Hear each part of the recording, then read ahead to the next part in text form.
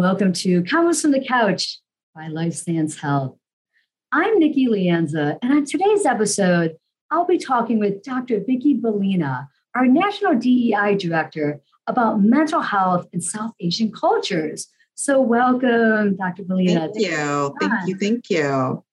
Well, my name is Vicki Bellina, and I am a clinical psychologist, and I work out of the Vernon Hills LifeStance Health office. It's in a suburb of Chicago. So I've been in private practice for about 10 years or so, and I also teach undergrads and graduate level psychology classes. So in my previous clinical experience, I've worked in hospitals and school systems and even within the prison system. But obviously the last 10 years or so, I've been in private practice. So something I've seen is an increase in seeing South Asian individuals coming into clinical practice and coming in for services. And so that's kind of what I'm here to talk about a little today. So. Yeah. Which is, I think, so important that we are talking about this. Now, when we look at South Asian cultures, what specific regions are we covering here? So I personally identify as a South Asian female. And so Asia in general comes with 5 regions. So I'm going to be talking about South Asia specifically. So which that would cover the countries of India, Pakistan, Sri Lanka, and Bangladesh. So we could spend like the entire podcast just talking about the makeup of Asia, but obviously this is not a geography podcast, right? So I think it's going to be important to note just the differences though, right? So there's also 48 countries that make up Asia, and there's about 100 languages. Wow. And so I think that is important to note that when we are asked to check off the race box in the categories, right? Whenever we're filling out applications, whatever it is, that's important to note that whether I'm from China, right, and I speak Mandarin, or whether I'm from India and I speak Hindi, or whether I'm from Cambodia and speak Vietnamese, we're all going to check off that Asian box. So that is extremely important to note here. So. No, good to know that and help us understand that for sure. Yeah. So I will be talking about a specific part, right? So South Asian, and then in general, that country that I'm talking about will be India, as that is where I'm from, and generations before me, all my family is from there. Gotcha. So, and then within India, I'm going to be talking specifically about Punjab, which is a state in India.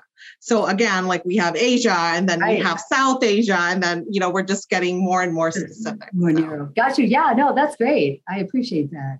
So let us start our conversation. Can you give us an idea of what are some of the paramount values within South Asian culture?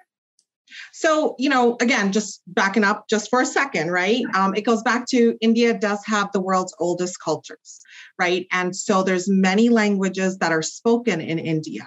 So, and within the world too, and within the US. And so religious wise as well, there's many religions that people will follow. So some people will identify as Hindu, some will identify as Muslim, Catholic, Christian, Sikh, Buddhist. And so personally, again, my family is from Punjab and my religious identity is Sikh. And so again, I'm just going to be talking about like a specific part, and this is just generalizing. Yeah. So I think across the board, in all Asian and South Asian families, family for sure is fundamental. And so when I'm talking about family, I'm not just saying like a mom, dad, like 2.5 kids and their dog. I'm talking about like sets of grandparents, great grandparents, uncles, aunties, cousins, in-laws, like extremely close. And so I think for sure that's important to remember that family truly is the glue that I think holds South Asian families together. So the institutions of marriage and children are paramount in South Asian families. And so I think, I'm sure you've heard of like big Indian weddings. So I'm here to tell you that's completely true. So like 200 members in a family and going to a wedding is going to be a small wedding for us. Wow, so it's completely true. So weddings are celebrate like big celebrations, again, family, friends, everyone. And so it does go back to show that marriage and children are, again, fabrics inside every single South Asian family. And so Arranged marriages as well are very popular in South Asian families. And so that is something that, just to be aware of, as that's not very common in Western cultures, right? And so, I know over the years, for sure, it's acceptable to bring home a date. Now, you might be introducing them to like 25 of your closest family members, so a little pressure there. But I think those kinds of differences are extremely important to note, right? So, Yeah. And then also in addition, I think, things like hard work and making it and academics are definitely values that are stressed on from a very early on age. Okay. So it's very common to have at least one college degree. So I think those are certain differences that a lot of clinicians, a lot of people would not know if they're having a South Asian come in for services, to be like, oh, okay, so maybe you had an arranged marriage. That's not going to be common knowledge that we're going to ask people those kinds of things, because here we assume that, most people dated and things like that. So, So bringing mental health into this conversation, how may mental health symptoms present in the culture? So again, I think there's a lot of different ways that they can present. So Western cultures in general, right, are very independent. And, Asian cultures, Eastern cultures are very interdependent. So I think, for Western cultures, it's important to know that we encourage individuality. We ask people to speak up, right? Talk about their emotions, discuss their wants, versus Eastern cultures where we're talking more about the collective whole family. And so that respect of elders and having their permission to do certain things, that's going to be definitely a difference that it will be important to note. And so also with that goes hand in hand, like the way we express emotions. So I think in Western cultures, we're more likely to express our emotions more openly. And in Eastern cultures, it's going to be more subtle. Now, the one note to difference, though, is that physical symptoms are okay to discuss.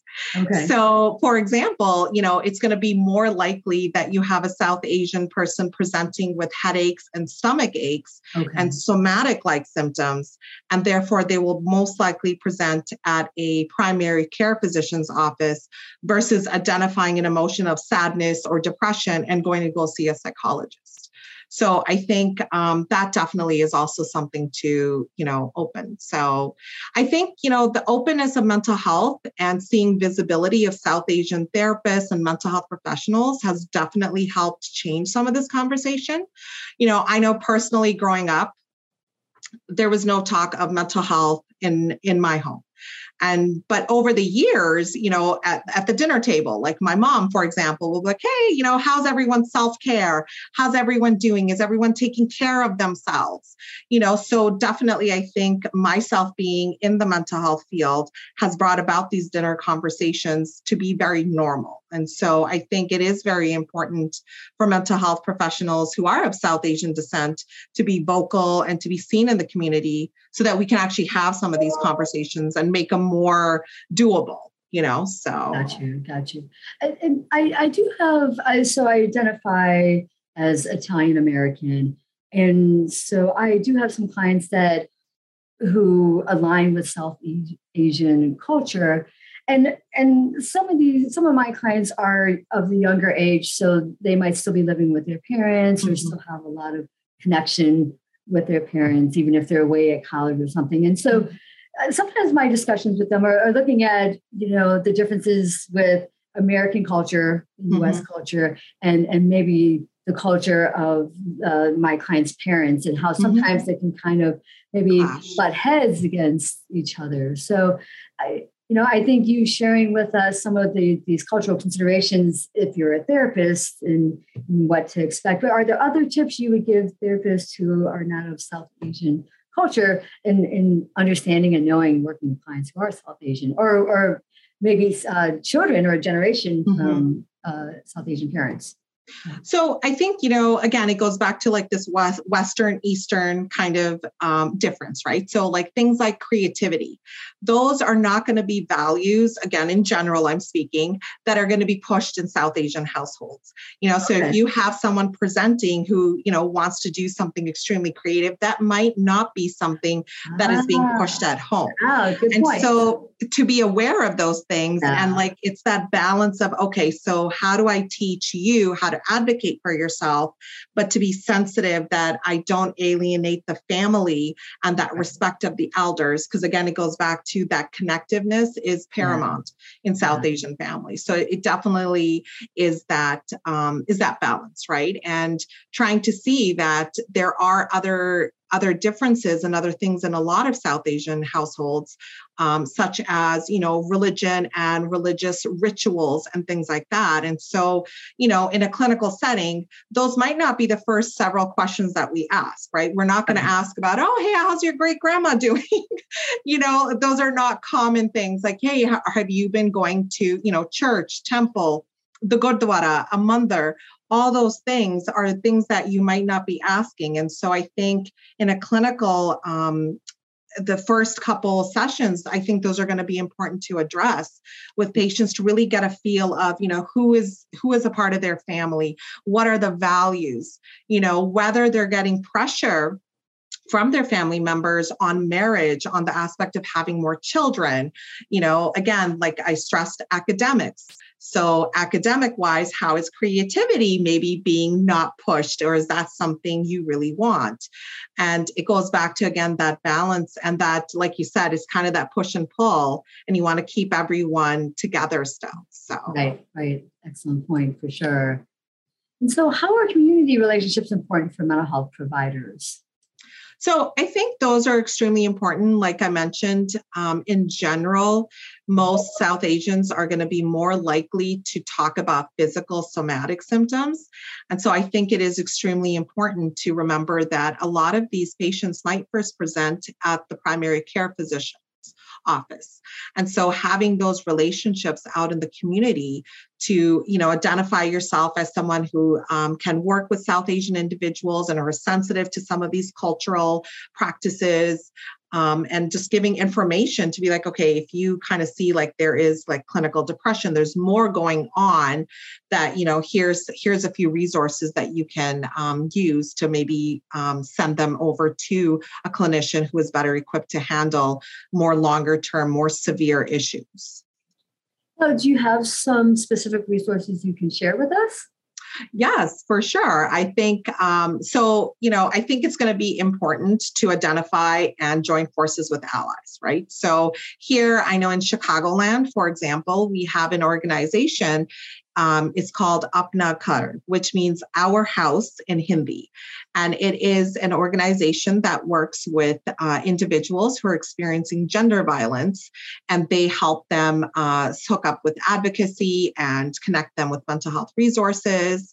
I know we have the website of southasiantherapist.org, and obviously our very own Life Science Health. We have many, many therapists here that identify as South Asian, and they speak the different languages. So for sure, that would be somewhere to start with, at least to get some more information, to be like, hey, I have a patient who presented, what are your thoughts on this? Is there something else I should know about, or I should ask them?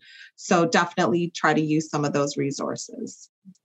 Oh my gosh, Dr. Bellina, thank you. You were a pleasure to talk to on this topic, and really even made me look at my own clients that I've been working with in another light as well, and making sure I'm incorporating some of the things you had mentioned too. So thank you very much for your time. Yeah, and thank you. Thank you for having me.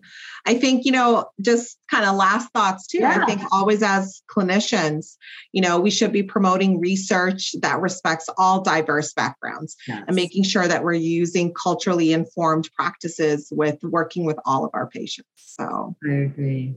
So thank you for having me. You're welcome.